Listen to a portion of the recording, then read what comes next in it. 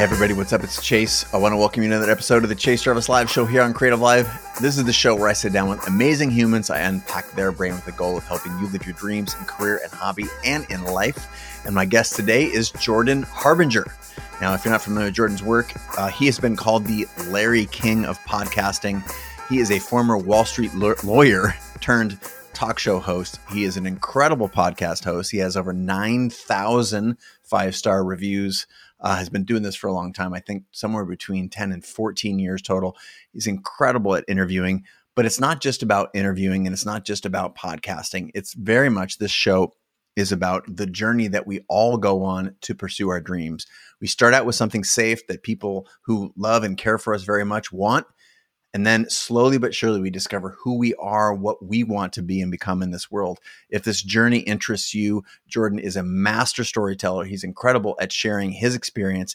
It mirrored mine and so many other, the world's, people who are seeking to do something interesting and have impact, people who are hungry and passionate about their role in serving others and being their best self. So if this at all sounds like something you're interested in, stay tuned here for my conversation with Jordan Harbinger. Goodbye 2020 and hello 2021. This is your year. This is the year where you take your dream, your one big dream, or the series of dreams that you have for this one precious life, and you put action behind those beliefs, those thoughts, the dreams that you have. And there's lots of ways to do that. I want to invite you to do one in particular this year, and that is to sign up for Creative Live. And you're like, wait a minute, isn't that the thing that you... Yep, that's right. I'm the founder and CEO of that thing, but I want you to know there's hundreds of people that go to work there and make amazing content, whether that's the top creators and entrepreneurs or the team behind the scenes. There is a world where the best creators, the Pulitzer Prize winners, New York Times bestsellers, they teach photo, video, art, design, music, audio, business classes, anything that has to do with making a living and a life in any of those disciplines. We have created from the ground up what I think is the best library on the planet, more than 10,000 hours. And this is where millions of people go to learn. And I wanted to invite you to make 2021 your best year yet and go to creativelive.com/creator pass, all one word, to get the very best price you can on a subscription that'll unlock literally thousands of hours, thousands of classes from all those folks you've heard or seen on the show or that you know to be in my ecosystem. So many of those are the people who teach these classes at Creative Live, and I want you to check it out. That's an amazing value, but the best price anytime, 24/7, is available at creativelive.com/creator pass, all one word.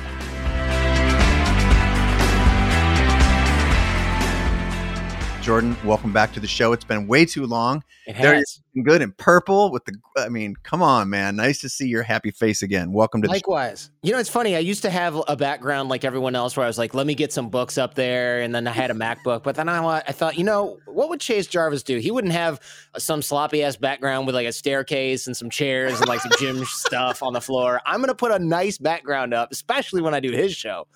And then I come here and I'm like, thanks for even trying, Chase. Thanks for throwing this together. This is what makes this a good episode. We're 20 seconds in. I'm with Larry King of podcasting, former Wall Street lawyer turned talk show host, social dynamic expert, which is how I originally met you. That's right. And obviously you built a really cool brand and an amazing podcast. So I want to, for those of you who don't know Jordan's work, he is a multifaceted entrepreneur. I've had the good fortune to be on his show when I launched my book, Creative Calling. But man, we've worked hard to get here. I'm very, very excited to have you on the show, regardless of my background. And I'm not going to judge purple. I'm just going to leave it out there. But man, welcome to the show. Tell us a story for those who aren't familiar with your work, how you describe yourself and an early childhood experience or two that brought you to where you are right now. So right now I focus on interviewing amazing people, kind of like what you're doing right now. And the reason I honestly, the reason I started doing it, I promised myself I wouldn't laugh at my own jokes, and I just can't help it. You can tell I'm a dad now because all my jokes are garbage. Yeah. But the way this started was I thought, I'm teaching networking at my law school at this point, right? And the reason I'm doing that is because I figured I was going to get fired from the law firm where I worked if I didn't figure out how to bring in business. And now we know that as imposter syndrome, where you're like, I'm the person that slipped through the cracks. They're going to figure me out. How do I make myself scarce? What do I do? And I started to learn how to network and bring in business for the firm because that was what the partner said. Oh, if you want to stick around, if you want to bulletproof your career, you got to generate business for the firm. You don't just keep your head down and work hard because people will pass you. So I took those Dale Carnegie networking classes. I took these, I don't even think there were online learning platforms like Creative Live back then. I mean, certainly not Creative Live, but I don't think there was anything to learn online back then. I think you learned online via DVD. They mailed you a disc and you put it in a machine. Yeah. Yeah. If you're even had a DVD player back then. And that started to become me teaching networking at bars. And then it was like, well, all the people that want to learn networking from the law school, all the guys were like, I don't need this. Networking is for old people. And all the women were like, we need this because the law, especially corporate law, it's a boys' club. We need to stick together. We need to figure this out. And that's what got me teaching. That's what got me learning social dynamics. That's what got me interviewing people as well, because I knew I couldn't provide all the content myself, because, I mean, who can? Who has that much? Yep. And then I thought, I really like this. It's kind of like being a radio talk show host, which I wanted to do when I was a kid, except now I can do it in this new thing called podcasting. This is 2006. And I'm really enjoying this. Too bad I went to law school instead of broadcasting school. But now it all makes sense, right? Because back then, you had to be put on the radio. You had to be put on a platform. You had to get a creative job by, I don't know, folding tripods or whatever for 5 years. Now you can put yourself on. And that's kind of like, I know that's a lot of what you teach at Creative Live. It's like, hey, you don't have to be somebody who is blessed by who's the Anna Wintour or whatever to like take photos of people and put them up online or in magazines or edit them or learn these skills. Like, you can learn this stuff yourself. You can put yourself on, you build your platform, and then suddenly one day you wake up and Chase Jarvis is talking to you and you go, I have made it, apparently. Like, there's people interested in what I'm doing. Who knew? I didn't know this could be my thing. And here it is. Well, that you have made it for yourself from law to here. I think what I want to excavate just a little bit is, why lawyer in the first place? And was it actually, did you believe in your heart that lawyering was the right thing to do? And then when you landed, did you find it? Or did you know all along you were scared to disappoint mom and dad and, career counsel and friend, and have a lower, quote, social status because you didn't want to be a lawyer, doctor, whatever, etc.? And because the reason I ask this question, it because we've talked before, but right now there are thousands of people listening and or watching who are asking themselves the same question. And you decided not to trade this one precious life to do what everybody else wanted. But I know it wasn't easy because you started out as a Wall Street lawyer. So help me understand this. It is a good thing to excavate. And also I'm stealing the word excavate because that's a great word for digging down into something. The reason I went to law school was, and there's like no way to sugarcoat this. The only reason I went was because after graduating from the University of Michigan with a degree and like speaking multiple languages by that point at age 24 or whatever it was when I graduated, I was like, hey, I worked for the Department of State. I worked at the embassy in Panama. I speak English and Spanish and Serbo-Croatian and German. Like, I am highly qualified. And I had no clue how to get a job. No effing clue. And my girlfriend was like, hey, why don't you try and get like a holdover job at some place nearby in Ann Arbor? And so I started applying to places, and I was like, let me just apply to places like, Best Buy. And I'm applying to Best Buy, and I'm going through like round 2 of interviews. They're like, we're thinking about hiring you. You're competing with a few people for this position. And I was like, great. I want to build computers. I can do customer service.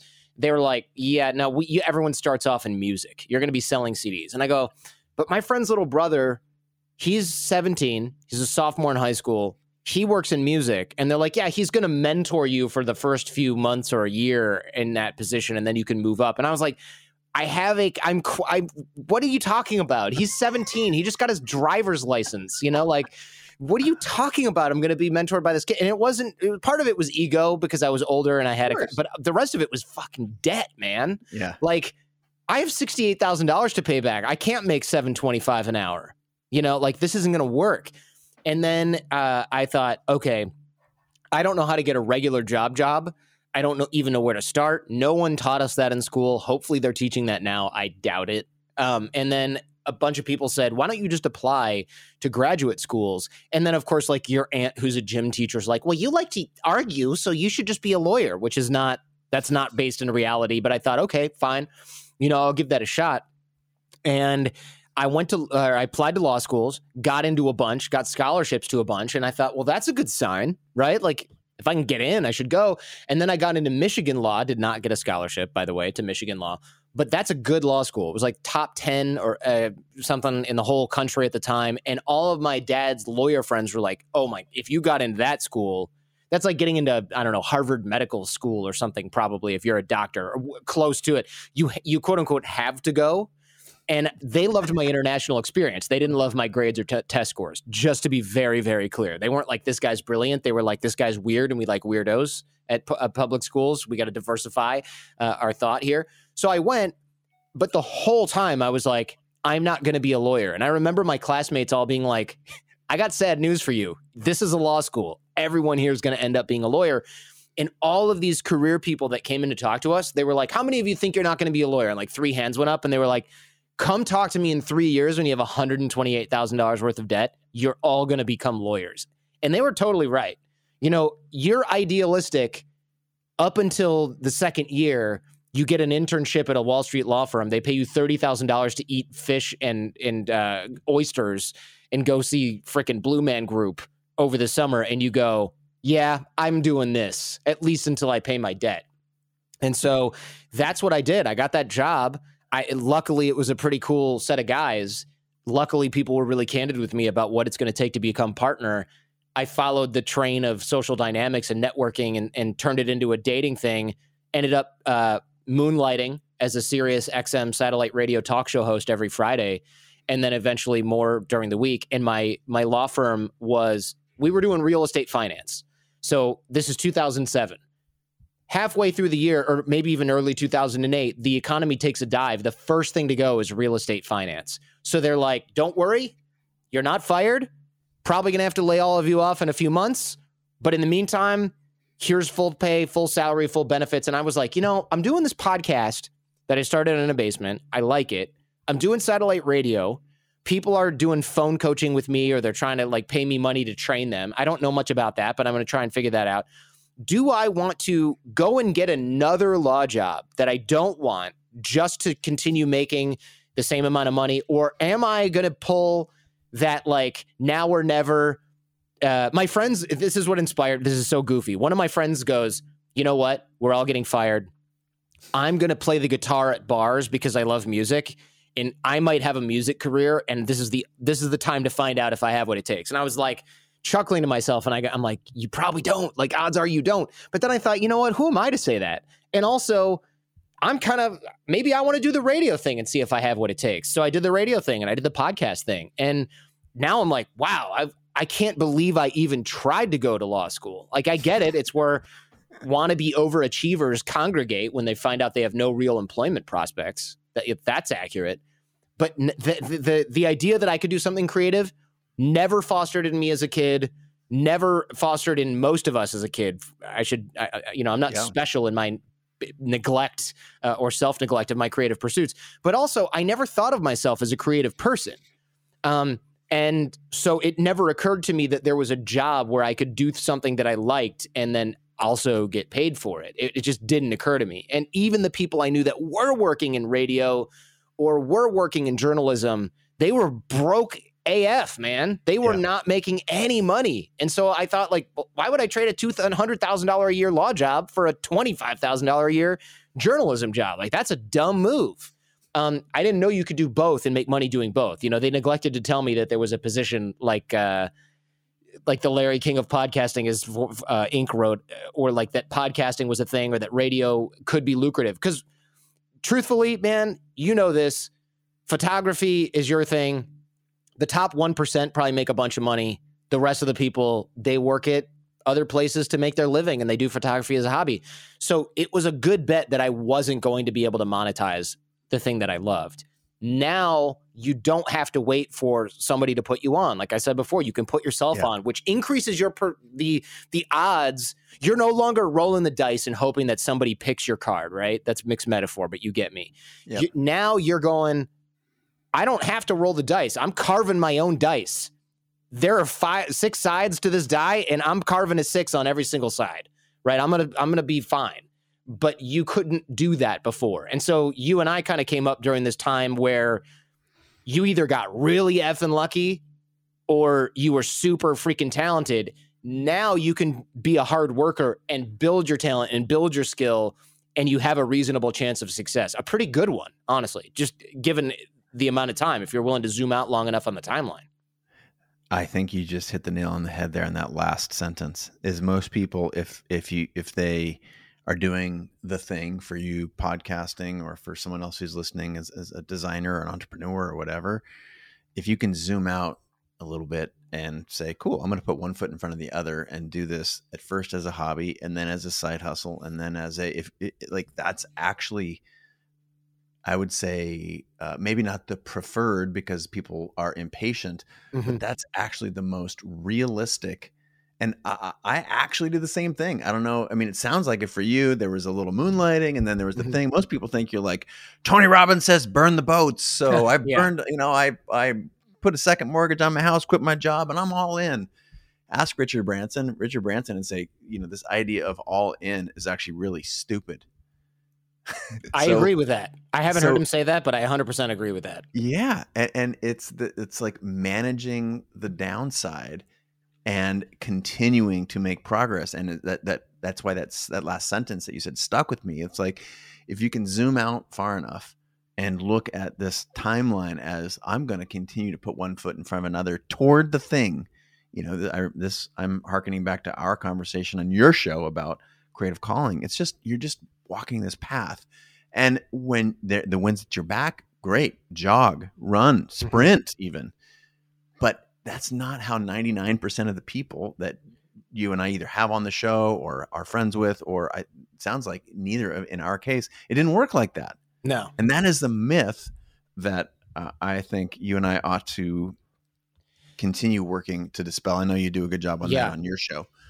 I agree, man. Look, I think it's what people do when they're in our position sometimes is they go, oh man, it's pretty unsexy to say I did a podcast that nobody cared about for a really long time, and then I pivoted to do this, and I was working at some law firm, and then I switched to whatever job, and then I was doing odds and ends, and I was broke for a while. That's not really great. So what I'm going to do is like collapse this 9-year period or this 12-year period into this like flash in the pan, and I'm going to skip over all that and then just go, and then I believed in myself, and then the universe started raining money into my bank account. And it's like, that doesn't help someone right now who's at home figuring out focal length of lenses and saving money for their first or their second lens because they're like $1,500 or whatever those things cost, and they're making doing the barista thing in their day job. It doesn't help that person, because that person goes, what am I doing wrong where I'm not getting success, and I've been doing this for 3 years? When we tell the truth, we go, 3 years? You've got another decade before you should start worrying about lack of progress. You're doing fine if you're making a single dollar doing your hobby after work. If you're in this for 3 years and somebody's paying you for anything and it's just Saturday afternoons, you're probably killing it. Don't believe the person who's like, yeah, I just picked up a camera and now I'm like in Vogue magazine's roundup for 2021. Like, that's not real. And when you see people that are like that, and you dig deep enough and you put 2 whiskeys in them, you find out it's their aunt who like is the editor of the magazine that put them on. Like, they didn't just get lucky. And sure, some people get lucky. That's true. But most people don't rely on it, discard it, don't worry about it. there's always time to catch up. A lot of times people who get lucky early, they peter out because they don't have often enough the work ethic to keep it going. And also maybe they're in over their head. And to speak to Richard Branson's point about going all in and the timeline thing we just mentioned, you don't want to go all in, right? Because if we say, all right, look, I need to zoom and stretch out my timeline 8 more years, you don't have 8 years if you just quit your job and you're like, yeah, now I'm going to only live, eat, and breathe photography or podcasting. Now you got 8 months because your savings is running out. So you have stress that was added to the mix. You have pressure. Now you've got your runway is lit on fire and quickly running out.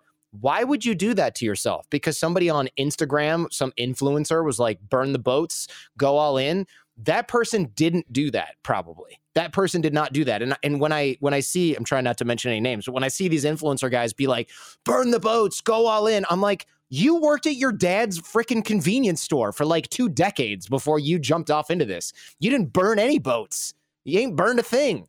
Why are you telling kids to move out of their house with their parents and go like live on selling stuff on, like, this is unrealistic and it sounds good, but it is garbage. And what you're doing is setting people up for massive amounts of stress. And many people can't handle that and they quit. It's much better to build a little bit at a time and go, I probably could have done that in 10 years instead of 15. You want that, not, well, I burned out in 2 years because I ran out of money and now I'm working, raking leaves and I hate my life. Like, don't do that to yourself. Absolutely true. And here's the thing. At some point, I think this idea of burn the boats, you actually will face fear and say, gosh, am I really good enough to go all in on this podcasting thing or on this design thing or leave my 9 to 5 and, now join, do my 5 to 9 and maybe still make some money on the side doing some other things to make sure my bills are paid. But there is still a fear moment. There is still a leap. It's just a leap with a small L. And it's not I don't know anything about this. I'm going to get a second mortgage on my house and quit my job. So don't worry. The leap is still there. There's still a leap at the end of your sort of experimentation period, but you just want to minimize the amount of variables. And I've heard you talk, about this a lot. And this, I'm going to, share this or try and reshape this conversation from the generic to you specifically. I've watched you pivot a couple times. I've watched you focus. And, the last time I looked at you had 9,000 5-star ratings on your podcast, and it was in the top 10 in self-development. So is pivoting, could you say that pivoting and navigating is a good thing? Did it help you get to where you are, or was it just, did it slow you down? And were you the classic person that did what you just talked about? Like, I did it in 15, I probably could have done it in 10. Or do you attribute some of your success to actually being sort of like water and, trying this thing, figuring it out, realizing what didn't work? I wanted to have, a different business, or how ought we think of it? Yeah, that's a good question, because I just thought about this recently as well. I go, it's really tempting to go, man, if I hadn't spent all this time building a coaching company and talking about dating and relationships, which is what I did for like the first 11 years of podcasting, man, if I hadn't spent that time, I probably would be so much further ahead where the Jordan Harbinger show would be so much further ahead. And then I go, well, wait a minute. I spent 11 years interviewing people, coaching people. So now when I'm interviewing people, I might not be coaching them, but I'm using a coaching skill set to tease information out or ask them more specific questions or read between the lines, which is like 99% of what coaching is. It's like someone tells you something and you go, what do you really mean? What is that? And every Friday we do Feedback Friday, which is an advice show because people write in with these listener questions. If I hadn't had a decade plus of coaching experience, I don't think I'd be able to go, well, you say this, but I think maybe you mean this other thing. I wouldn't necessarily be able to do that. And that has been a great skill set, a great addition to the skill. And the most popular episodes we have, I might have somebody on who's like a famous television star or a movie star or a famous entrepreneur. That episode gets as many downloads or slightly less as every single week's run of the mill, me giving advice about somebody escaping a cult or trying to do negotiate their salary. Those are the most popular episodes, which tells you, all right, people like the interviews on the Jordan Harbinger show, but what they really like is for me to go into someone's letter and be like, you said this, but I think you kind of mean that. And also you really should be thinking about this other thing. I would never be able to do that if I hadn't spent 11 years coaching. And so it's very tempting to look up and go, man, I've been editing video for a decade, but I'm really passionate about photography. And I finally jump into photography. And I just, I wish I'd done this the whole time. I wasted all this time editing video. But then if you talk to that person, they go, oh, well, I'm really good already with lighting because I've been editing video. And, I'm really good already with, I don't know what you call this in photography, but like camera lens angles and all that, because I've been editing video for so long.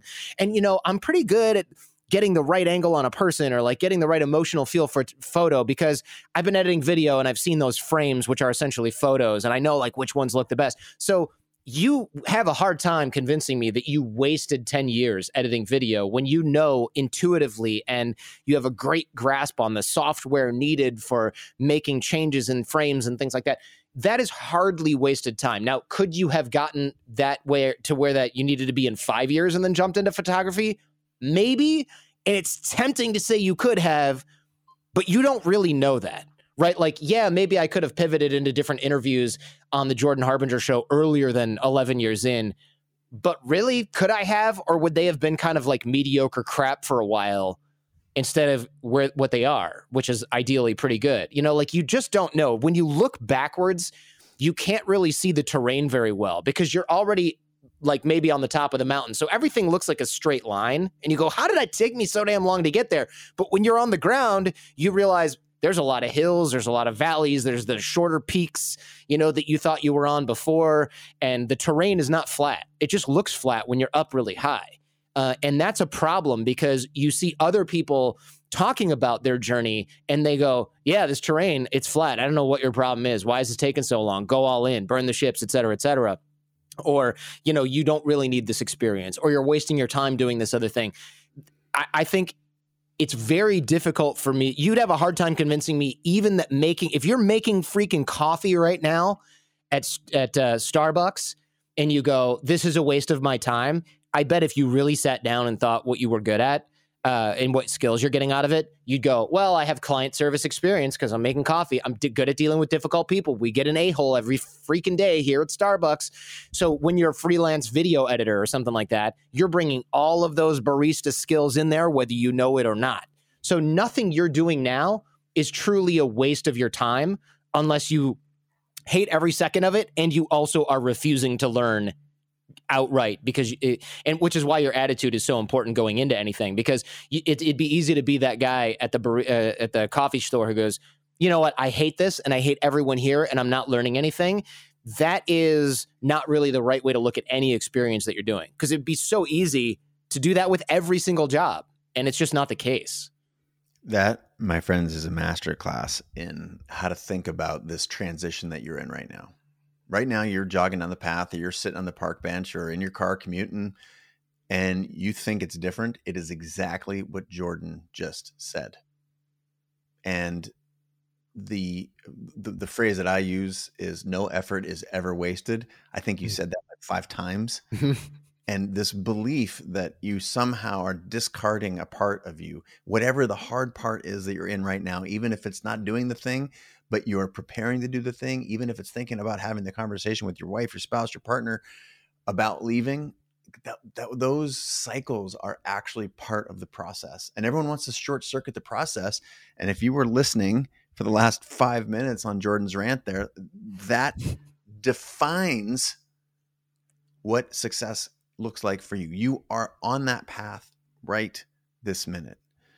Now, you said a couple things in there. Speaking of excavating, I want to excavate just a little further, because you casually mentioned 11 years in. Yeah. So, just to be clear, what it takes to get 9,000 5-star reviews on your podcast and to, host radio shows and have your own podcast with legendary guests. And I want to get into a couple specific guests in a second here, because you've had a couple of doozies. 11 years. How long did it take you? You're 11 years in before you started having fun doing that. So that's a good question because I'm a professional. Yeah, the current Jordan Harbinger show that has 9,300, to be very specific, reviews as of this morning. Not that I check every single day, at least twice. That show, that's 3 years old. The show I had before that had, I don't know, 14,000 or something like that, and it was over 11 years. I started having fun podcasting on day one through day, I don't know, 1,000, and then I had less fun for several years because I was like, oh, I've got to do this way and I'm unhappy. Look where I am in relation to other people. I should be doing this. I should be doing that. And I ruined my hobby by making it a job and then taking a negative attitude towards it. And instead of celebrating where I was, looking at how far behind I was. Now, that's good for lighting a fire under your butt and making sure that you move faster. But you really, and I didn't realize this at the time, you really do need to balance comparing yourself to others for motivation with comparing yourself to others because you're just self-flagellating and beating yourself up constantly and whipping yourself every day and going, I'm never going to be as good as Charlie Rose, who's like 60 at the time that I probably started podcasting, right? Or 55 and has been doing it for 35 years. You make all these unfair comparisons and things like that. And then 11 years in, when I started the Jordan Harbinger show, so the current iteration of the podcast, I had been having fun since year 7. And I remember it because my 7-year anniversary of doing the previous show, I had this guest on, Robert Greene, who's an author who wrote 48 Laws of Power. And a lot of people probably know who he is. And I was like, I can't mess this up. This is Robert freaking Greene. And I got all new equipment and I worked to learn the equipment. And then I read his whole book and then I read his other book. And these things are like 600 freaking pages long. It's Robert Greene. He doesn't write 200 pagers, you know? So I'm taking notes. They're dense. They're dense books too. They're dense. You can't mess with these. These are not like, oh, here's a really long story. It's like, no. This is like 600 pages and half of it, the end is footnotes and that's 200 more pages. So I read these books, took a bunch of notes, did the interview. And at the end, I said, thank you so much. This was really good. And he goes, why did this take so long? We've been talking by email for like 5 years. And I said, I didn't want to mess it up. You know, you're a really good author. I didn't want to waste your time. And he said, I've done a lot of media and this is one of the best interviews that I've ever done. This is 7 years into me doing the show. So that told me, well, if Robert Greene says that it was good, then I'm probably pretty good at this. And I remember sitting there and going, I have to do everything different. And I told my girlfriend at the time, now wife, her name's Jen. I go, Jen, Robert Greene said this is one of the better interviews that he's done. She goes, well, what did you do different? I go, well, I read all the books and I took all the notes. And she goes, you probably should start doing that for every episode of your show. And I went, I can't read the book for every author that comes on the show. I can't prep like that. And she goes, okay, I mean, I guess it's just a choice on which shows you want to do that for and which shows you don't. And then I remember sitting down and going, I have a choice whether I want to do this really, really well every single time and work really hard or just do crappy ones and then do some good ones. I can't keep lying to myself and telling me that I can go 15%, 20% effort and get 100% results. And she goes, yeah, I mean, you used to brag about how you don't need to read the book because you can wing it and everybody's like down with that. And I go, yep, I'm faking it. And even if not everybody knows, if I'm the only person that knows, I'm not like respecting the craft, to put it in kind of an overly poetic way. If I really want to fulfill my potential as an interviewer, journalist, whatever you want to call it, I actually have to put the work in. Surprise, surprise. Like that's how that works. So I started from that point on. I was like, I have to read every book from every person that comes on the show. I have to do like 10 hours of prep for every guest on the Jordan Harbinger show. And if I'm 2-3 hours in and I go, this is boring, shoot me, I have to cancel that interview because I'm not going to do a good show. And this is what true professionals do. They probably throw out 1,000 photographs. They say, this was a crap session and the lighting sucked. And you delete 45 hours worth of work and planning and airfare and hotel and model fees or whatever and location fees. You throw that crap in the garbage because it's not your best work or it's not good enough to put your name on it. And when I started doing that, I realized this is actually way more fun because every time I do a show, or almost, I'm like up against that curve where I go, this is good.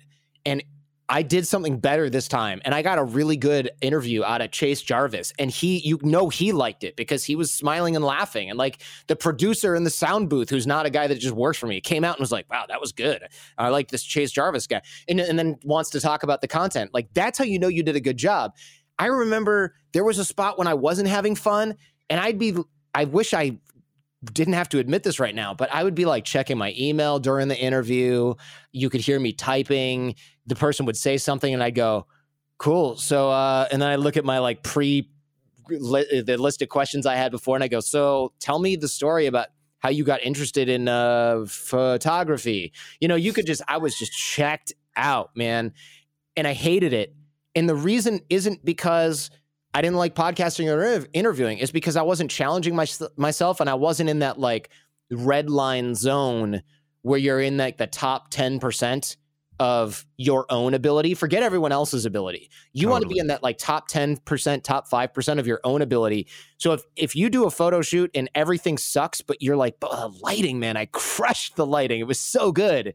Look at that lighting. Too bad the model sucks and my shots were off and the angles are weird and I used the wrong lens. But like the lighting, you can take that victory and you can be like, I'm getting better at this. And then you delete everything because it's not that good. But like you know you're getting better at it. That crap is fun. Like that's fun, right? Yeah. Not having a celebrity on, that's a treat.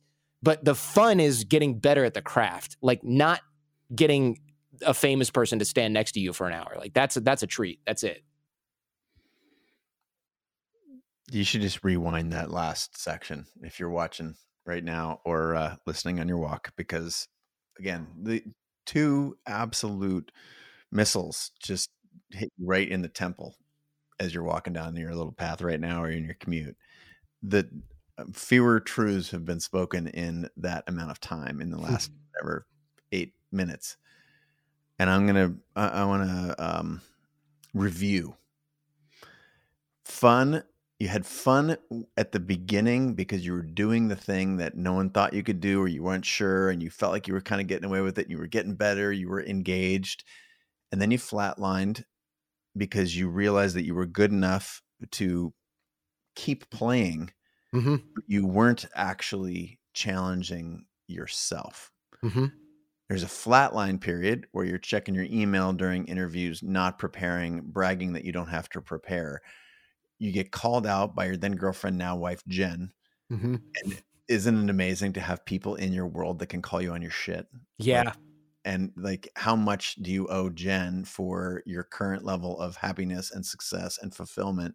Because she's like, I don't know. I just doesn't sound like what we said the other day. And there's, you're saying one thing and doing another.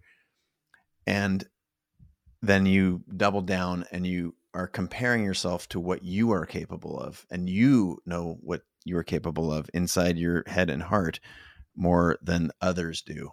And now you're having fun again.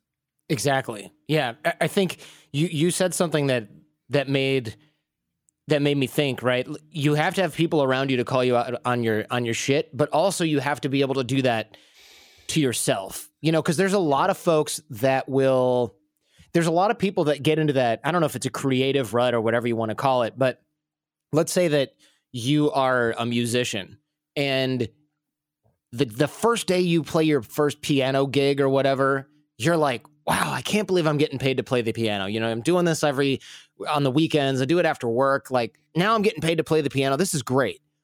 And then as let's say you become a professional pianist and you're playing in a jazz bar, there's going to be a certain time where you go, I don't want to go to the bar. It smells in there and I'm tired. But you go there and you play the piano, but you're not really, you might have a smile on your face because you have to, but you're kind of just like, let that tip jar fill up and get me the F out of here. That's fine to have a day like that. But when you start doing that all the time, that's bad for you. It's bad for your creativity. It's bad for your mental health. You're stuck. Yeah. But then if you go, there's these players that do these, I don't know anything about the piano, but there's these players that play, I don't know, let's say they play 1.5 times faster than everyone else. And it's got this great energy, but I don't know how to do that. And then you start taking lessons from some amazing jazz pianist over Skype for $50 an hour. And he's like, no, you got to move. The way you do it is you move your hands faster, whatever. That's the obvious solution, right? To playing the piano faster. And he gives you some techniques. And then you're going to this jazz bar and you're like, I'm going to try that. And you try it. And then you start to get it. And you're like, hell yeah, I'm getting it. Now you go there and you look forward to going there because you go, I'm going to try that one song that's faster that I kind of always messed up before.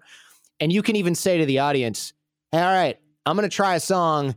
And this is a fast song, and I almost never get it right. Let's see if I get it right. But if I mess up, no laughing. And everyone sort of like laughs and claps and says, you can do it, right?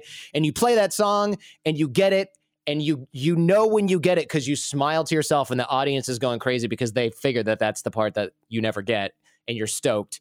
Now you're having so much fun again. Why? Not because the people are cheering for you, not because you just have this new skill, but because you challenged yourself and you jumped over a hurdle that you thought was too high for you. You're in the same smelly ass bar. There's still sticky crap beer on the floor. Your tip jar is still weak AF because it's a college area. Nobody has any money, right? The only thing that changed was you and the way that you're attacking this creative pursuit. And that makes it all worth it. It makes it all way more fun. And it makes you want to stick with it instead of get a side job as a barista because you're not improving and you hate going to that same place, right? Like people do that in their jobs.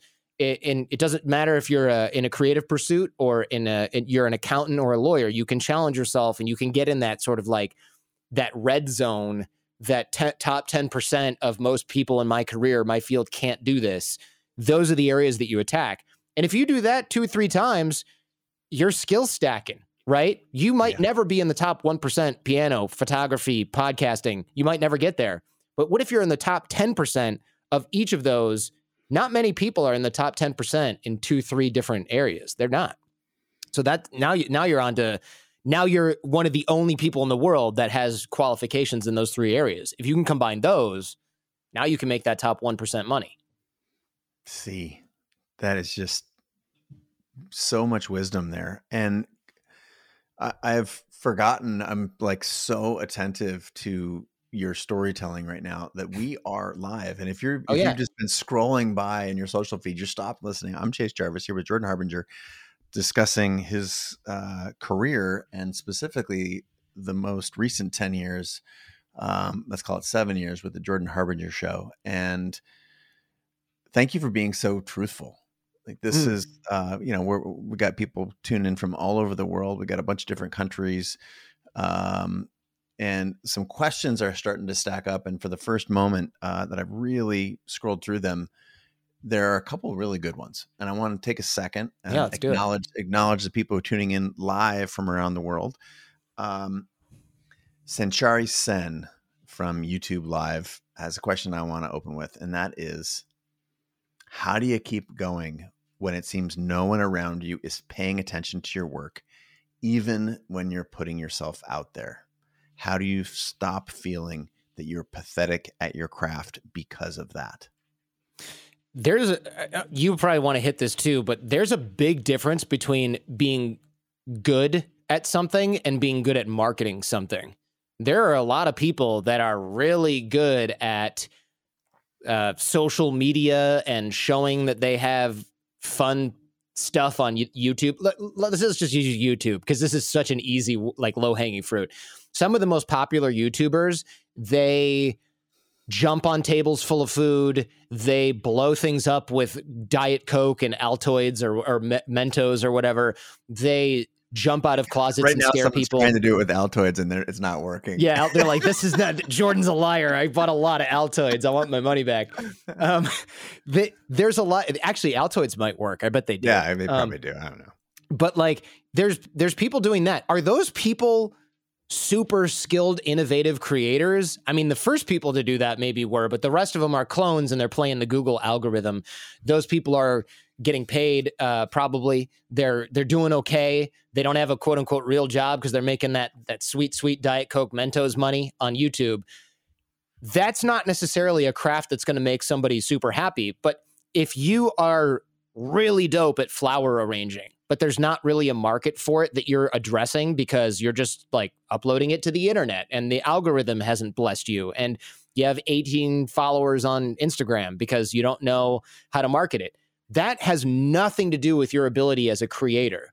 So decouple the marketing ability from your craft or creative ability. Now, you may have to learn how to market. You may have to learn how to get more experience getting your work out there. But don't for 1 second confuse, am I good at this? When you're asking yourself, am I good at this? Don't look to the amount of clicks you have to decide that, because this is Google's algorithm, YouTube's algorithm saying who is popular, right? There are dogs that have more followers on Instagram than I will ever have on any platform, on all my platforms combined. Paris Hilton's dogs. Are they great at anything? Debatably, not really. But there's an addressable market there. Now, it would be pretty damn depressing if I decided that I had to be more popular than whoever the algorithm favored that day in order to value my own work. So you should be leveling up where you are in your craft all the time, and you should be dipping your toes in and working on the marketing stuff, but don't for 1 second confuse those two and think that they're the same thing. Because people who do that, they're depressed AF when they don't have the following they want because they think they're not good at something. And then when they are popular, they think that they're good at something, but they're not doing shit. They're putting Mentos in freaking Diet Coke bottles. There is no skill to that after a while, right? That's it. You're deluding yourself in both at both points on that spectrum, right? When you're bad at it and when you're good at it. You're lying to yourself on both of those points. Where do you want to be, right? You don't want to be anywhere on that spectrum. You want to have two separate grading scales, one for the craft and one for the marketing. And it's okay to be not good at both, frankly, as long as you're improving. Yeah, I think that last thing is important, as long as you're improving. And like this idea, success is alchemy, right? It's two parts this, one part leg of newt, eye of hawk, you know, in a weird, there's timing, here we are, online learning is having its day in the sun. I've been digging this ditch for 10 years. Yeah. So there are external forces, but making your own dice, to the point that you made earlier, stacking the deck in your favor. There's all kinds of metaphors that I think we could reach back to, but this idea of always getting better, of comparing yourself to what you're capable of. Hopefully that was a fantastic answer to Sanchari Sen's question. Another question, because we are live in there, as soon as you go to the audience, then a lot more questions come in. So I'm going to ask questions. All right. Travis Johnson on Facebook asks, how are you telling people that, for example, you didn't want to air their podcast interview if you noticed that it wasn't a high enough quality? And I'm going to expand the footprint of that question for a little bit. How much of your success has been, or could you attribute to having tough conversations, either with other people, or I'm going to include with yourself? Oh, yeah. First of all, having tough conversations with yourself, that was like the example that I gave when I talked to Jen in year 7. I'm on year 14 now. So 7 years ago, I said, can I continue to not really read the books and still do good? And she's like, you can do okay. And I was like, do I want to just do okay? That was a tough conversation, because it was like, I have to rearrange my whole life so that I read more. And at the time, I was not a reader. Now I'm a reader. But back then I was like, oh, this is brutal. I had to come up with different habits. I had to rearrange my time. Those difficult conversations are, I hate to sound cheesy, but that's like where you squeeze the real juice out of your craft and out of life, right? You might be using a bunch of stuff, and let's say, to bring a photography example in, right? Let's say you're really awesome with like a point and shoot disposable camera, and that's how you got started because you were in the 90s and that's all you could afford. And you're using these film cameras, and then your grandfather gives you his old, Pentax or whatever, and you're using that, and you're like, I'm so good at this. And then people go, hey, DSLRs are the future, and you got to get better with these lenses, and you got to know how to edit. And you go, I don't really want to learn that. That's going to take a ton of time. But then you got to sit down and go, am I really going to be really good at this unless I learn all that stuff? And then you sign up for Creative Live immediately, because that's where all the learning knowledge is for all the software and all these different things. And you realize that you are getting better because you had that tough conversation with yourself. Having tough conversations with others, that does happen. Ideally, it happens a little bit less. Always take the blame. Let's say you are doing a podcast with somebody and you record the conversation and it's horrible. You don't say, listen, Chase, you just didn't do well. That was not good. You're just not fun, man. I'm sorry. Like, you don't do that. You say, Chase, I was not prepared adequately for this, and I'm ashamed, but I really don't want to air it because it's not going to make either of us look good. I would be honored to do this again at another time. I will prepare better, but I don't want to waste your time rescheduling right now. I want to come back in a year when I've had a chance to really revamp everything. And they might be like, you just wasted a bunch of my time. I don't ever want to talk to you again. And that's fair. That's why I always advise when people start something like this, I go, don't go for the Richard Branson episode number 5, right? I don't want to say pay your dues, but you got to put skills in. When people go, oh, I have a great network of guests I can get for the podcast, I go, don't call any of them yet. Do like, because you're 30, not good. You're not good. Do like 30 shows with your friends and your family and people that don't even care and are never going to check if the episode comes out. And you can delete like 20 of those 30. And then you have your first 10 and it looks like you maybe kind of know what you're doing. That's what you should be doing. Those are the hard conversations. And also it's tough to do that because you go, wait, you're saying put in 30 hours of recording with 5 hours of prep, 3 hours of prep for each one, and then just delete them? Yes, that's what I'm saying. That's exactly what I'm saying. It's kind of like going to the gym before and working out before you get in a boxing ring. It's generally a pretty good idea. You're welcome to go into the ring and get punched twice and get knocked out and have to go to the hospital, but it's probably better if you know a little bit about what you're doing beforehand. So true. We're getting people sharing not just where they're from, but some great stories about throwing. This is images by Gretchen from YouTube Live. She said, "I've thrown out 30,000 photographs since March 2020." Wow! Imagine how many you got to take to throw 30,000 of them away. Right, and that's because she was forced during COVID to take the time to actually look and do the work, to edit her own work. This concept of self-truth seems like, and I've read a bunch of, speaking of prep, I've read a bunch of interviews, and it seems like there's this theme of freedom. I'm going to quote a line from a Forbes conversation. What can you do to avoid some of these things early in your career? Harbinger, create freedom for yourself. So whether that's the ability to have hard conversations with yourself or others, this notion of doing the thing that you're supposed to be doing, working on that craft.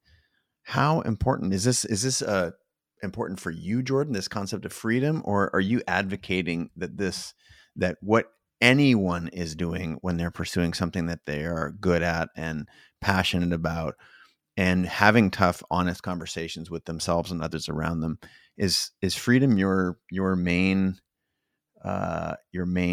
vector in life, or is this a common theme for everyone who's trying to pursue their dreams?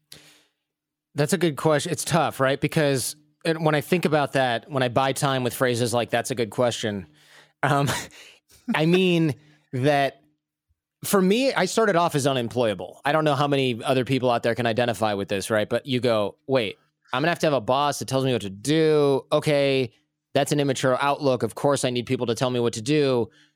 But the whole imposter syndrome of working on Wall Street, I'm going to get fired, this isn't working for me. That layer of stress was hanging over me. So I started by thinking, what can I do where I control my own sort of destiny here so that I don't get kicked off the boat, kicked off the island before I figured out what to do. And then as you get better and more evolved in your craft and your career and your business, you start to want freedom because you go, well, wait a second.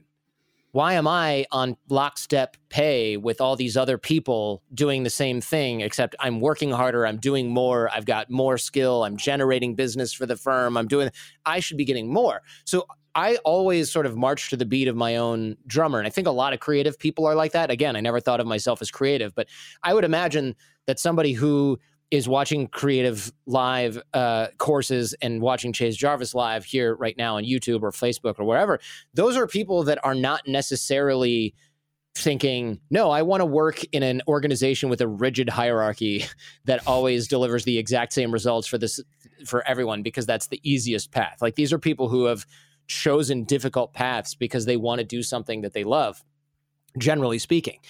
And that becomes freedom because whether you succeed or you fail, that is of your own making a lot of the time. I mean, things can happen to you and to your business, to be fair, but you have the choice whether to get back up and do it again or try all over again.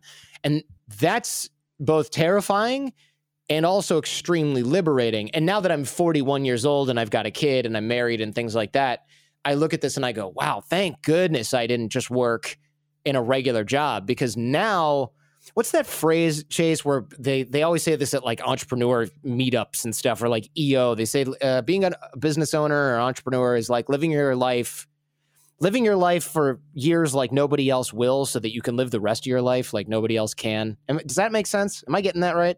Something along those lines, right? Yeah, you just pulled that out of nowhere. Wow. Yeah. You basically punish yourself for a long time because you you're onto something. And then later on you go, oh, I can take like 3 months off every year, or I can retire at age 50 or 45 if I want to, or I can only do things that I like doing because I'm in charge now. But you have to really set that up for yourself. And it helps to know that early on, so you don't wake up one day and go, I'm so sick of running a software company. It's like, well, cool. Good thing you did that for 15 years and now you're the boss. Like, you got to think about that stuff ahead of time and plan it out. It's tough, but it helps to be able to do that. Yeah. This couple of other questions coming in that I think are and comments. Lynn Faustine from Facebook, 10,000 hours of work to the starting line. That's what I believe is like, that's the get in the door. Like, yeah, it's like, let's use pro golf because it's a weird esoteric game. Yes. That there's only 300 people that are actually on the tour. Let's just take that as I think that's, wow. that might be true. I think it might be even less than that, but there are several tours, but the main one, and they're not looking around for high fives because they put in 10,000 hours. That's to get to remotely possible to be differentiated in your space. And you can argue there are all kinds of hacks and I'm going to do this and that, but nobody that I know who hacked to their way there has longevity and staying power and is a true authority and a badass in any of these endeavors. Because when they hacked their way in there, they got their foot in the door, then they realized all the stuff that they skipped is actually really, really valuable. So it goes back to the point of 10,000 hours. Again, this is a little bit of a euphemism for just a lot of hard work to get there. Like, as soon as you cut those corners, you realize that, God, I need a different way of learning those same lessons. And you end up going back. And, you're 14 years in now, 7 with the Jordan Harbinger show. 3 with the Jordan Harbinger show. 3 years. Got it. Yeah. Got it. And this idea of shortcuts and it's tempting. And I'm not saying don't go fast, because, urgency is fantastic. I want to get good and I'm willing to put in extra time in order to do that. Like, those are all, no one's like going to fault you for that, but expecting that you are somehow so gifted or blessed by some other mechanism that you don't have to work is where I don't want people to make a bet. That's a really good point. A lot of people will say, on that same token, right? There's people that think they're entitled to success, but there's also a lot of people that think that they don't have to do the hard stuff the closer they get to a certain level of success, right? And it's kind of like the analogy I always use is like really fit people. You'll never meet one that goes, oh, no, I don't have to work out anymore. I'm really fit. I don't need to do that anymore, right? That's ridiculous, right? The person who has a six-pack and can do 58 pull-ups and runs marathons, they're always working out and working on their skill set and learning how to run better and their heel strike or whatever. There's a lot of folks like that in creative spaces where they go, yeah, I used to work really hard on this, and they kind of float in the middle of things. And I was watching this documentary called Tiger on HBO. Have you seen it? It's about Tiger Woods. I haven't, but I've heard that it is an important watch, so it's on my list. It's good, and I don't care about golf at all or sports at all, but I really enjoyed it. And they were talking about, there's a guy he really wanted to beat. I can't remember the guy's name at all. It was like Phil Mickelson or something. I could even be getting the wrong guy. Mickelson. Yeah, I knew. I was going to say that, and I thought, that can't be it. It has to be Mickelson. I know a lot about golf, right? So It might have been that guy, but they said Tiger looked down on him because he was really talented, but he never really put in the work. And he thought, man, what a waste. This guy could have been so much better than he was, but he was merely talented and really didn't put in the work. And this is like a world champion golfer who probably makes like $40 million a year playing golf, and he's not. And Tiger looks down at him and goes, this guy's not that great. He's merely talented. I was talking to somebody about interviewing and talk show hosts, and I used to work at Sirius XM, as I mentioned before, and Howard Stern is there, and he was on the same floor as me. And I remember talking to people, and I'd go, how does the show work? How does he run it? I want to learn everything about it. And I'd have these conversations with these folks, and people would say like, oh, he's just naturally so funny, and da-da-da. And the people that worked with him would go, yeah, I mean, he is, but he watches the movie from the guests that are coming in. He reads the books. And everyone's like, what? Howard Stern read Anna Nicole Smith's biography? Hell yeah, he did. Not only did he read it, there's 14 comedians or 4 whatever people in the back room somewhere. They all read it, watched a bunch of videos, watched a bunch of her stuff. They're in the back writing jokes, text. They have some sort of like, it was like Slack, but before Slack, they have some sort of thing where they're writing lines that he can throw out there. So he is not only super prepared, but he's got super prepared people helping him in real time. Meanwhile, all these sort of like mid-tier evening drive shock jockey people, they would walk in like hungover and go, yeah, who do we have today? Chase Jarvis. What does he do? He takes pictures, or does he take videos? I don't know. Screw it. Whatever. It'll be fine. We'll just like make fun of him and when he comes in, and it'll be fine. Those shows never went anywhere because that's what those guys were doing to prep, because they thought they didn't need to. Meanwhile, Howard Stern with his like $100 million a year contract is like, everybody get off your ass and read this book by tomorrow. I already did. Well, also, here's 3 movies you have to watch by tomorrow. That's a demanding job. So when you're new, you prepare a bunch, right? You work your ass off, and then in the middle, you slack. And then if you ever get to the top, it's because you went, shoot, I got to do all that stuff that I wasn't doing before, right? Tiger Woods was at the driving range all the time. He reworked his swing like a decade or whatever into his career. Why would you start reworking your swing when you're already the best in the world? Because he knew there was another level, and he had to unlearn everything and start over to get to that level that nobody else was at. You have to do that with every craft. So brilliant. So true. The people that I have, that I'm close with that are world's top performers, constant reanalysis, re-engaging their strengths and weaknesses, truth tellers about their own work, about what they see in the world. And that's just not the casual, that takes a serious stomach. That is not a stomach for someone who does not want to be the best. And if you're looking to emulate some of the characteristics and the attributes of the people who are world-class performers, that is a recommended great place to start, is like never being willing. And that's the cool thing. Go back to that. If you can play the long view, like it's not about how do I have the best podcast in 2 weeks, or how do I get my startup out the door and get funding in 2 months or anythings. It's about like, what can I do that I want to do for a long time because it brings me so much joy, the process, and how can I always be improving even when I do find that combination of success and fulfillment. I think that is, I would underscore that, having experienced that same sort of these different growth plateaus personally, and as a characteristic of people who are the world's best performers that I've had on the show. A couple good other comments and questions coming in. I'm going to go back to Sanchari for a second. Said thanks for taking his question. And I wish that sometimes the top creators could share works from their first 5 years of the journey. And my response is most of that stuff is out there if you can look far enough. So my question to you, Jordan, is what were the early examples of your work that are still out there in the internet that you would steer people toward in order to demonstrate how far you've come, and that you're a living example of lifelong learning? There are that are still out there. It's hard to say because a lot of the stuff up until 3 years ago with the Jordan Harbinger show has been Yep. removed. I occasionally re-air old stuff. And what's great about that is people will say, oh, it sounded a little bit like the other person had a microphone problem or you had a microphone problem. And I go, no, the truth is I recorded that using like my MacBook keyboard microphone in an echoey room.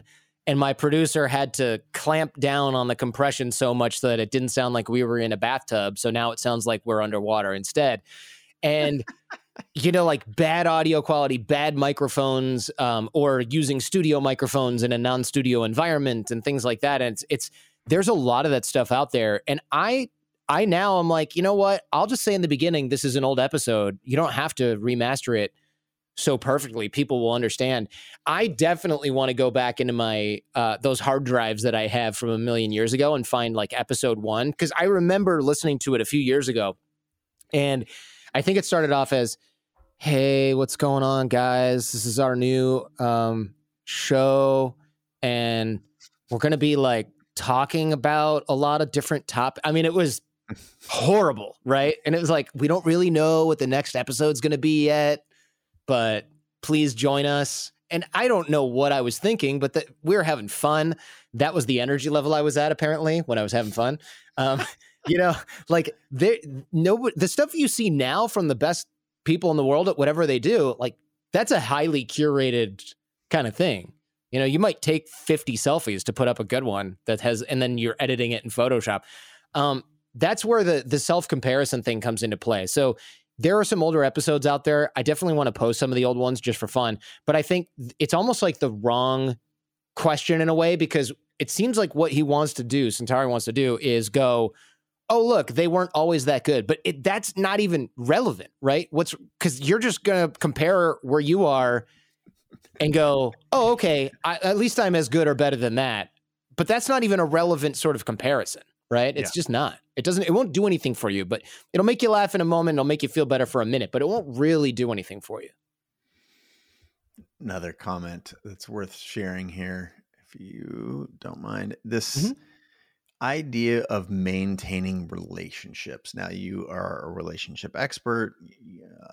I don't know how you would talk about the emphasis you had on your early career in coaching and whatnot. This question is specifically from Eric DeWald. How do you maintain relationships, a network? Is it different or similar to your close social circles? And I asked this question at this juncture in the show for 2 reasons. One, because it just popped up about 10 minutes ago and I marked it here. But I think it's important to, you mentioned Jen earlier, former girlfriend, now wife. Having people in your world, that this is not a one. I mean, certainly so many things do come down to you, but all of the success you just went through at length, the Howard Stern example, like surrounding yourself with great people.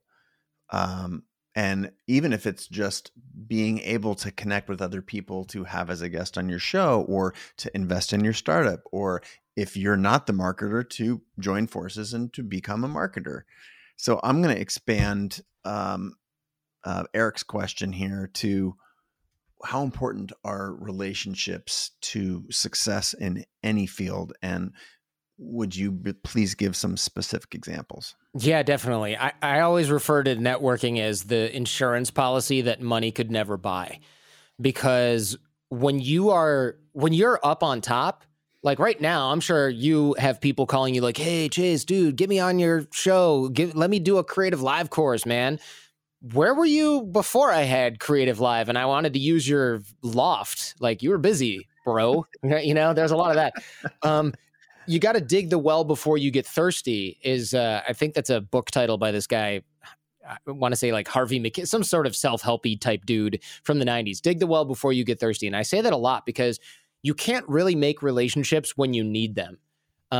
It's very difficult to do that. When somebody reaches out to you after 8 years and you haven't talked to them and you went to college with them or something like that, if they pop up, you're like, is it going to be Herbalife or Scientology? Like, what are you trying to sell me? What are you trying to get me into? I don't know. I'm a little bit suspicious. What's going on here?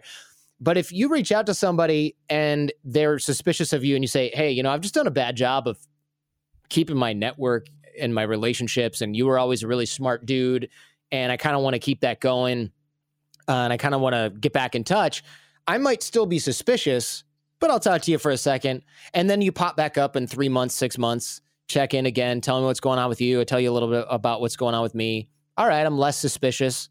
Then, a year later, you pop back in. Hey, I noticed you did this show. I listened to this, and here's what I'm doing, and it's kind of interesting. Here's a picture of my kid. Cool. I'm not suspicious anymore. Then, we do that for a while. And then in 2 years, you come back and you go, hey, so the last 6 months, I've been doing this graphic design thing, and I was wondering if you knew anybody that needed graphic design work. Now I'm not like, aha, you've been buttering me up for 18 months to ask me for a favor. That's ridiculous. Now I'm going to go, oh yeah, let me see what your portfolio looks like. And let me see if anybody asks me for this type of stuff, and I'm happy to refer you. If you do that at scale, you're generating trust, you're re-engaging your relationship. So the drills and exercises that I recommend people do, I have a free course on this, and I'll give away it's free, so the whole thing is giving away. But it's just special for everyone who's watching the show today. It's special free thing that he gives to everybody else. No, I would love for you to. What is this thing you're talking about? So it's called 6-minute networking because 5-minute networking was already taken, and and it only takes like 4 minutes a day. But 4-minute networking, who's going to believe that? So if you go to jordanharbinger.com/course, it's there. It's free. You don't have to put in credit card info or any of that crap. It's not like tricky free. It's just free. And one of the drills in there is I call it layoff lifelines, because it's like, all right, imagine your business blows up or implodes, not doing well. You get laid off tomorrow. Who are the 15 people that you're going to call? Your buddy from high school who runs a company, your friend's dad who is a successful entrepreneur, your neighbor who used to be this really successful restaurant owner that you haven't talked to because you moved. Make a list of those people. You lost a relationship with them. You haven't kept in touch. They're your weak and dormant ties, right? Or at least your dormant ties in your network. Reach out to them before you need something, because they're going to go, Herbalife or Scientology, right? But then you're just kicking the rust off. You're creating that relationship again. You're literally admitting, hey, I moved and I never really reached back out to you. That was a mistake. I hope you're still running that successful restaurant. I'd love an update. Here's what I'm doing. Here's a picture of my kid. I don't really want anything other than to rekindle this because you're a super smart person, and I want more people like that in my orbit. Do that. You will be pleasantly surprised at how many people reach back out and go, hey, I wondered what happened to you. I was just telling my wife the other day that we wondered what you were doing and if you'd never gotten married and had a kid, that kind of thing. Re-engage those weak and dormant ties. That'll sort of teach you that people do want to hear from you. And the other thing that I always do is I reach out I open my phone up every day around 10 a.m. Pacific. I open up the text messaging app. I scroll all the way to the bottom. And that's where where your ex-girlfriends are, you can skip those, or your ex-boyfriends, whatever, skip those people. But then you can, or not, whatever. But those are where those like really weak, really dormant ties are, right? It's like the guy who works for Creative Live, who I went to lunch with that one day after I filmed my course and didn't really keep in touch with him. I'm going to see what that guy's doing. Where's that guy now? Oh, he moved to Colorado. He's got a dog and he's a dog trainer and is part-time, but he still works at Creative Live, like remotely. Cool. Let's catch up with them. Let's catch up with this other person who I had lunch with once after a conference in San Diego. You'll find, if you do this, I call this drill Connect 4, because I do it with 4 people a day. Maybe half of them don't reply, or one's like, new phone, who dis, and it's not even the same person's phone anymore. You can delete them. But 2 or 3 out of the 4 people will reply and go like, oh my God, it's been forever. I haven't heard from you in ages. What's going on? I'm selling bikes over in Utah. I decided that to hell with law. Tell me what you're up to, right? You're re-engaging those people as well. And if you do that every day, 5 days, let's say 5 days a week, you're doing 4 people a day. That's 20 people a week, 80 people a month that you are re-engaging. Let's say you have a 50% response rate, just for the sake of math. It'll probably be higher. that's really a lot of people that you are now top of mind for them, and they are top of mind for you. So you know that this person just started a law practice and could use some immigration law clients. They know that you're running a graphic design workshop, so they know to think of you. And I will tell you, every single day or close to it, an opportunity from my phone and from doing this pops up. You know, someone will go, "Hey, Jordan, good talking with you 2-3 months ago via text for 30 seconds, right?" They don't turn into lunches and coffees. Don't worry about that. You should be so lucky. Somebody will go, "Hey, I'm going into a meeting right now," a Zoom meeting these days, "and we're picking our annual speaker for our sales meeting. Do you do keynote speaking?" "Yeah, I do. Here's my fee. Let me know if you can work with that."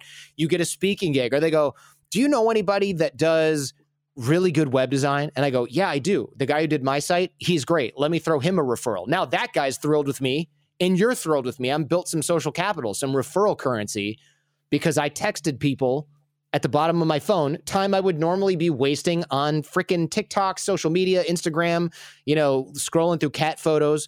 You're now putting that time to work. And it takes almost no time to do this, right? You're just doing this every day. It takes literally like 5-6 minutes. And you're getting opportunities. You're getting opportunities to help other people, which is just, if not more important, as helping yourself. And that's all the networking there is. You don't have to go to these meetups. You don't have to drive across town to go to a mixer and eat stale cookies and drink Kool-Aid with a dude in a $99 suit, running drills so you can memorize people's names. You don't have to do that stuff. You can just do this sort of consistent daily habit that creates more space for you to maintain relationships with others. You don't have to spend $8,000 to go to fancy events to network and mingle. You can just use your existing connections and slowly build over time. You're far more likely to go to the gym for 20 minutes a day, 4 or 5 days a week, than you are to go to the gym once every other month and have fitness results come out of that, right? It's all about that consistency. If you don't have time to work out, go for a walk every day, walk a mile. You're going to have better results than trying to run a 10K every 90 days. So true. And if, we are our habits, right? So you are the things that you repeatedly do, whether you like it or not, and conditioning that. To put a fine point on that, you're talking about actual relationship.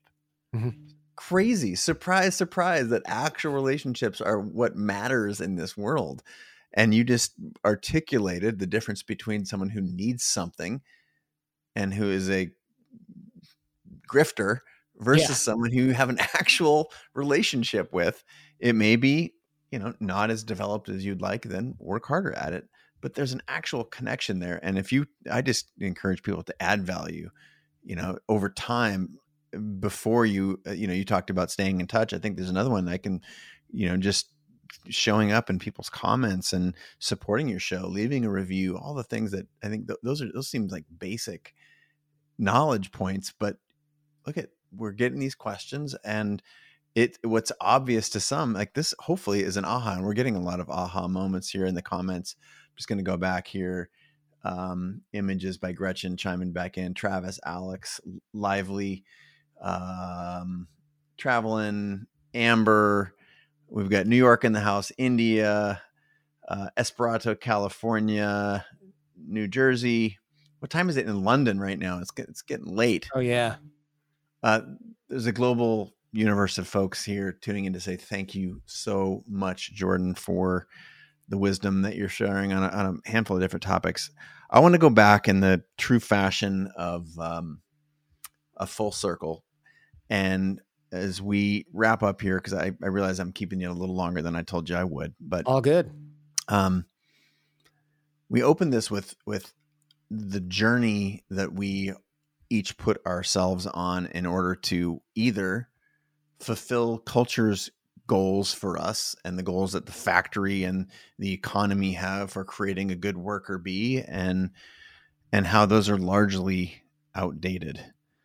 I'm looking for some good closing advice for the folks that have piqued their interest, of course, across the course of our conversation, and they need a place to start, because most people, having been running Creative Live for 10 years and served tens of millions of people, there is a unique, I believe, a distrust that is embedded in us as young children, in the same way that distrust for creativity has been embedded in us. There's a distrust for that we can actually make a life that we care about doing something as seemingly whimsical as hosting your own radio show or podcast, for example. There are people who are stuck there right now. You've captured their hearts and their minds across the last hour and 20 minutes. What's the advice that you're going to send them off with? Because if we got more people to do the things that they were supposed to be doing in the world, it would be a better place. But you need to get them started. If I'm going to ask you right now, would you please help them get started? What would you say? Ooh, it's tough to think about where everyone should start at the same time. That's fair. That's a good comeback. But I will say that the best ideas and the best, whether it's marketing or creativity, has always come from, well, there's this, you ever see Glenn Ross? It's like a movie about sales guys, and it's like, always be closing, ABC. You know that guy? Of course. It's a famous scene. That's right. Yeah, it's Alec Baldwin. Coffee is for closers. Right.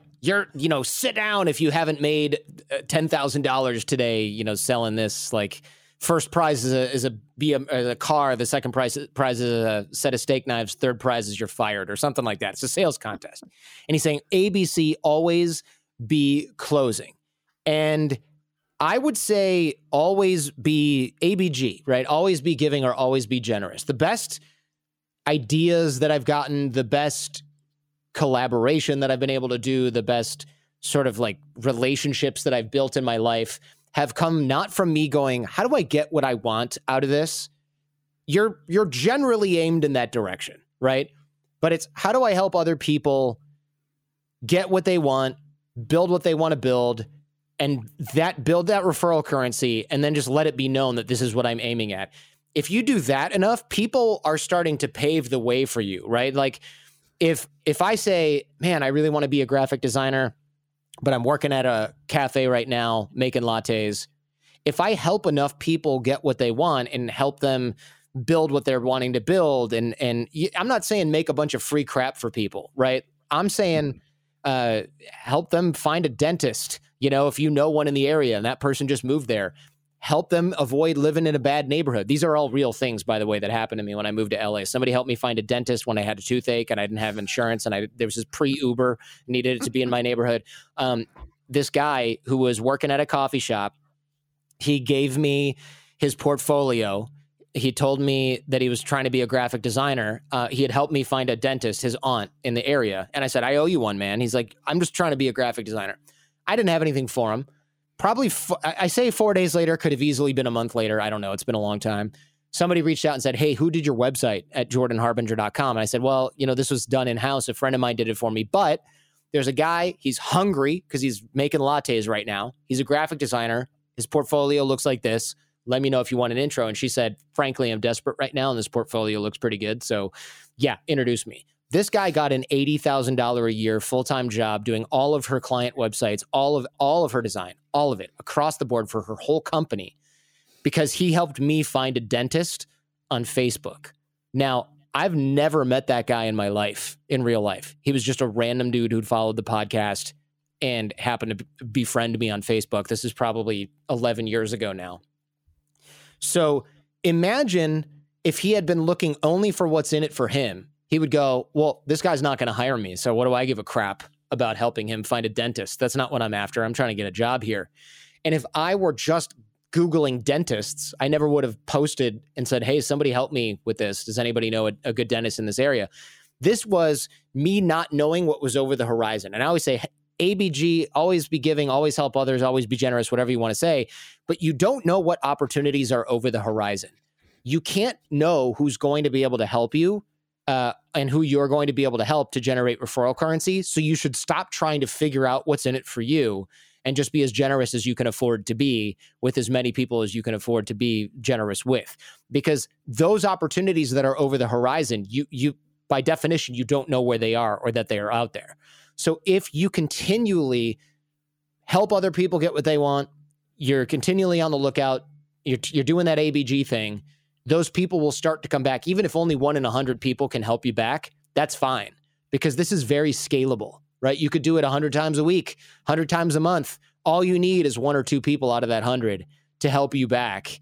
And you've built a great life and a great career for yourself. Man, you look young, but you are wise. I drink a lot of antioxidant shakes, keep the skin smooth. It has been such a treat to have you on the show, man. There's a handful of things I wanted to cover and didn't get to. So that just means there's going to be another episode around the corner featuring Jordan Harbinger. Jordan, thank you so much for being on the show. Let's steer people. You've dropped a couple of, several wisdom bombs, but a couple of places that people can be in contact with your work. Obviously, I'm steering everyone to the show. And if the show has had an impact on you, Jordan's show, that is, leave another review, because he looks at them every day and he will see your name next to the review twice a day. He said that already. No, but where is there some other guideposts that you would point us towards to stay connected to your work?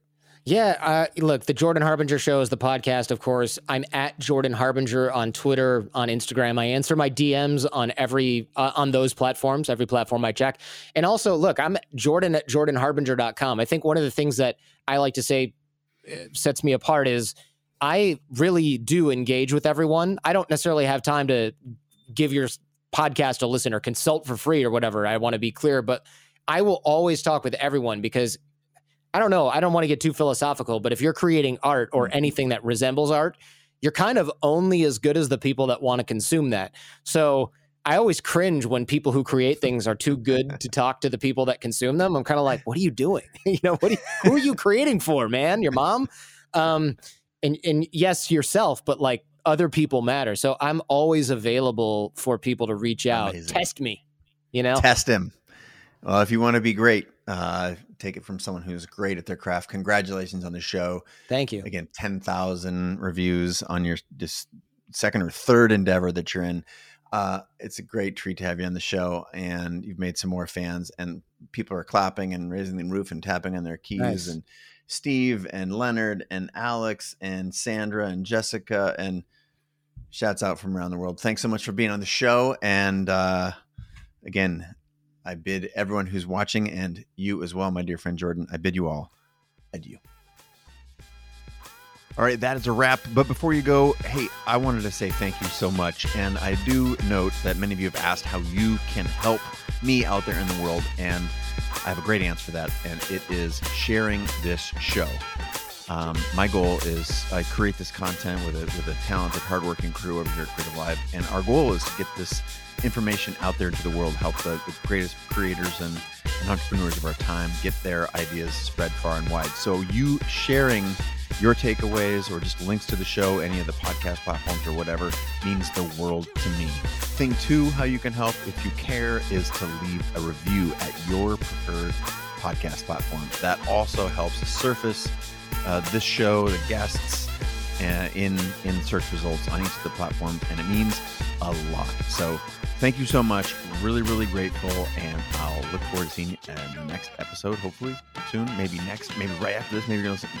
Anyway, whenever you get around to it, I'm here. Thank you.